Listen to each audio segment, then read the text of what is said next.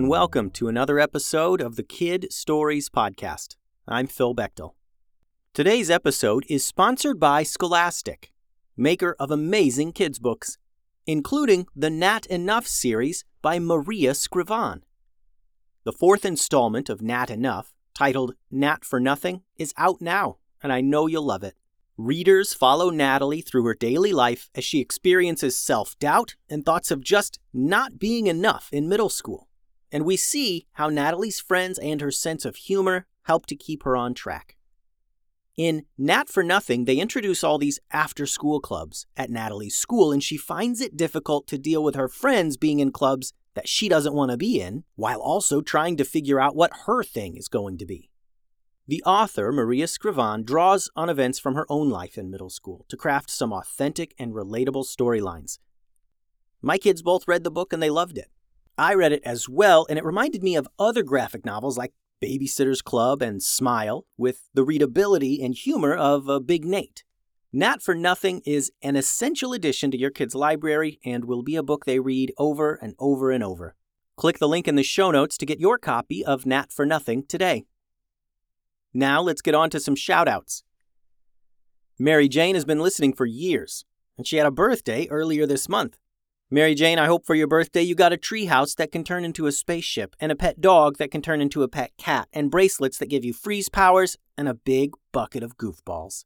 If you were a character in the stories, I think you'd be the captain of the Sea Rats, a group of good pirates who enlist rat pirates into your crew.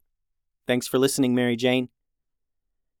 And Connor and Molly B. from Lakewood, California are big fans of the show. So glad you're enjoying the stories. I think if you two were characters on the podcast, you would own a food stall called Sandwich Stars, where you make delicious sandwiches, but then at night you're ninjas and you use the sandwiches as ninja stars to keep the streets safe from baddies. Thanks for listening, you two. Today's story was created with the help of Jackson, Reed, and Harvey. Their ideas helped to create a truly unique story that I know you will love. Thanks for all your great ideas, Jackson, Reed, and Harvey. Today's story is titled, Evil Robots Attack. Robots have taken over the United States. Armies of bots march across the country, taking control of power stations and crushing the human resistance. Three brothers come together to lead the rebellion against the evil robot army. A town in the United States prepares for the oncoming squad of robots marching their way. The citizens of this town gather in the town hall to discuss their options. We've been keeping an eye on the marching bots from afar, and we know two things, the mayor began. They're headed straight for us, and there are hundreds of them. A murmur passed through the crowd of people. Should we leave? A voice called up from the crowd. And go where? There are bots marching all over the country, someone answered. Well, do we stay and fight? Asked someone else. There's too many of them, answered another. There was a pause now while people considered their options, or rather, their lack of options. An old man stepped forward. We need to visit the springs, he said in his old man voice. It's the only way. The crowd around this old man seemed embarrassed and a little annoyed. Aw, come on, you know that's an old fable. There's no truth to it, the mayor said. We need a real solution that... I'd go myself, but I'm too old, the old man interrupted. I have a map that shows exactly where it is. We only need some volunteers to visit the springs and receive the magical powers within. Jackson, Reed, and Harvey sat at the back of the meeting hall. The three brothers considered all of their options as well. Of all the people in the meeting hall, which was mostly just a bunch of grown-ups, these three were the most likely to believe in the old man's story. It was a story everyone in town had heard. Supposedly, somewhere in the forest, near town, there was a small spring, a little pool of water, fed by a larger underground source of water. And this pool of water was said to give powers to whoever drank from it. No one knew where the pool of water was, and no one had ever stumbled across it out in the woods. All through the years, for as long as anyone could remember, this old man in town always said he had a map to its whereabouts, and he would share it when the time was right. No one really believed him. and most people never gave it a second thought. But now, as Jackson, Reed, and Harvey listened, they began to think that perhaps this old man was right. Maybe there was something out there in the forest that could help them. The crowd began to murmur again as everyone discussed what they were going to do. Some said they'd stay and try to hide from the bots. Some said they were going to leave and stay with family elsewhere. "We'll go," Jackson said loud enough for everyone to hear. He looked at his brothers and they nodded. "Go where?" asked the mayor, having already forgotten the ramblings of the old man. "We'll go to the spring in the forest," repeated Jackson. "You're just kids, and the magic springs is just a myth. Everyone knows that," said the mayor. "Let 'em go," someone from the audience suggested. "They'll probably be safer hiding in the forest than they would be here in town." A chattering of agreement rose from the crowd, and the grown-ups all continued talking about their plans for the oncoming robot attack. The old man hobbled over to Jackson, Reed, and Harvey. He pulled a tattered map from his coat and handed it to them. "Be quick," he said. "The robots will be here soon, and I think you'll be our only hope." Reed took the map, and the other two looked over his shoulder. They knew the forest well enough from hiking and playing there, but they didn't know about the secrets drawn on this map. No one did. Reed looked up to ask the old man where he got it, but he was gone. "A secret entrance, huh?" said Harvey, pointing to the map. "We've played around that big rock before, and I've never noticed a secret entrance." "That's why they call it a secret entrance," said Jackson. "If everyone could see it, they'd just call it an entrance." "Well, let's get going then," said Harvey. Reed folded up the map, and the brothers got on their bikes and began riding out of town into the forest. The map featured the forest that was near town, and in the middle of the forest was a giant rock sticking up from the ground. Everyone knew it. It was not quite a mountain, but a rock so big it was visible above the trees. According to the old man's map, there was a secret entrance to enter the massive stone, and inside was this magical spring. The brothers rode their bikes to the stone and looked all around to find the secret entrance. Jackson, Reed, and Harvey all wondered now if the old man was telling the truth. They wondered what they would do if there was no magical pool of water. Would they stay here in the forest and hide? They had been here countless times before, with family or friends for a day out. The stone was a popular meeting place and picnic spot for people who lived in the area. And as they slowly examined the base of the stone, where the rock met the soil, they noticed something. A perfectly round part of the stone that was lighter in color than the rest of the rock. "It's like a button," said Jackson, "just like it says on the map." "So, do we push it?" asked Reed. "I think that's the idea," said Jackson, and he reached out and pressed this strange circle in the stone. Amazingly, the little circle pushed into the stone just like a button, and there was a loud click.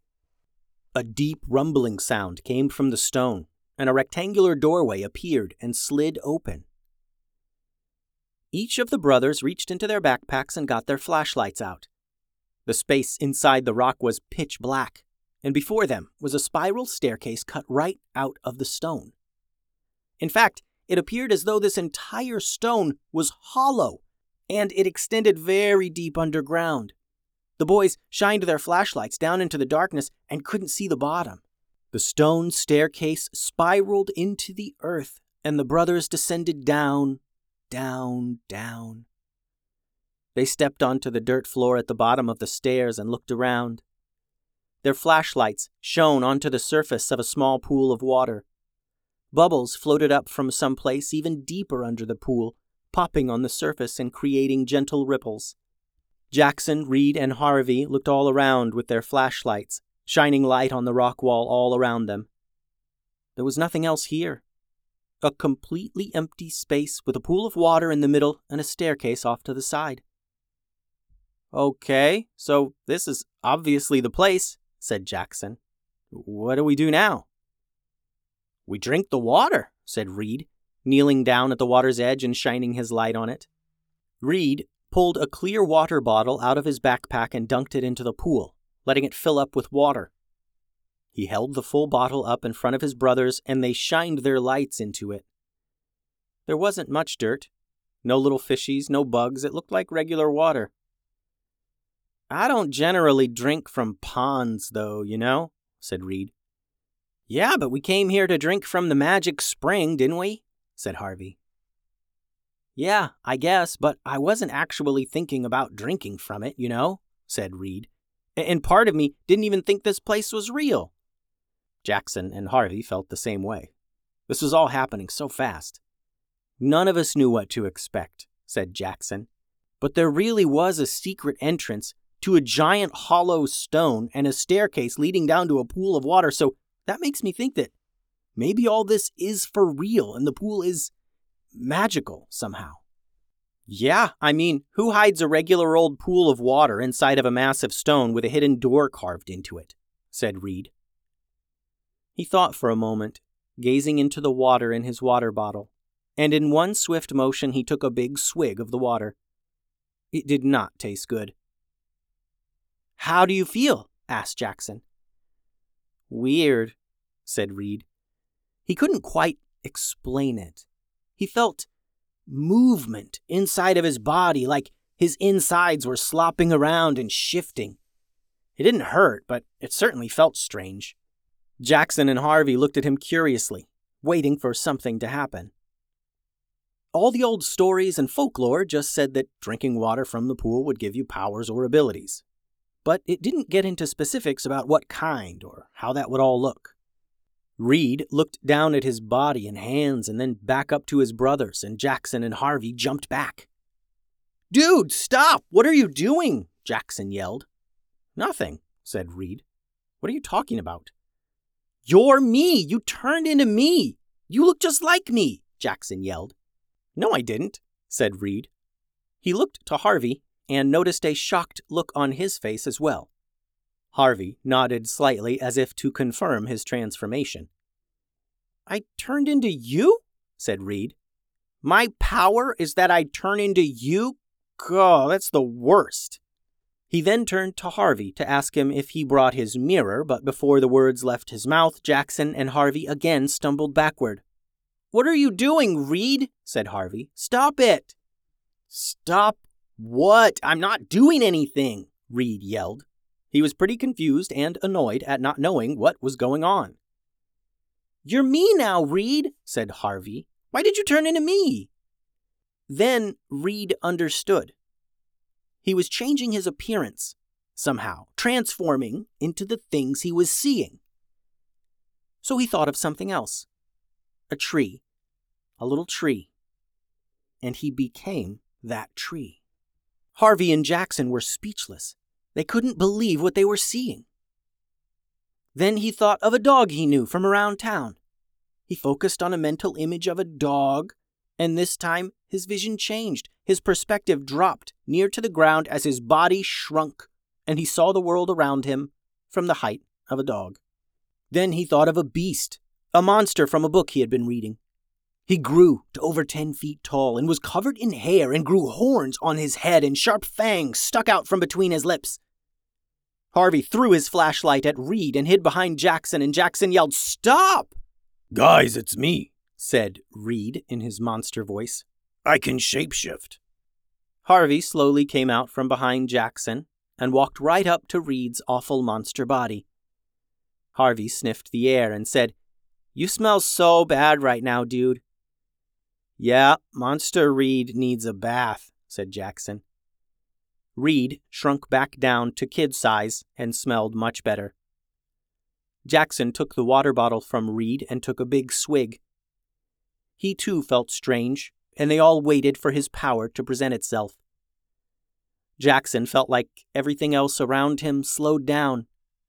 His brother's movements became so slow, even their blinking seemed to take 5 or 6 seconds. He looked to the pool of water, and the ripples were slow as well, like the whole world around him was in slow motion. A moment later, everything seemed to go back to normal. "What happened?" asked Harvey. "Nothing happened," said Reed. "Is it working yet?" Jackson had a hunch. "I'm going to throw this coin to you, and you see if you can catch it." He took a coin from his pocket and flipped it up into the air to Reed. The ting sound rang out, and the coin flipped overhead. Normally, Reed would just reach up and grab the coin from the air. It was coming right for him. Reed followed the coin with his eyes and reached up to grab it. Jackson focused on himself in space and time, and Reed suddenly seemed to move at a snail's pace. Jackson ran forward and jumped up, grabbing the coin right out of the air. He walked by Harvey and Reed, who were still focused on the coin. Then Jackson deactivated his powers and time went back to normal. Reed realized he was reaching up into the air for a coin that was no longer there. Harvey noticed that Jackson was no longer in front of them. He spun around and said to Jackson, "How'd you do that? You were just right there, and now you're right here."